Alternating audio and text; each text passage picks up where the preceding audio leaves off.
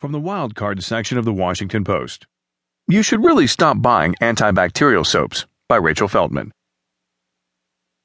Stop buying antibacterial soap. Really, just stop.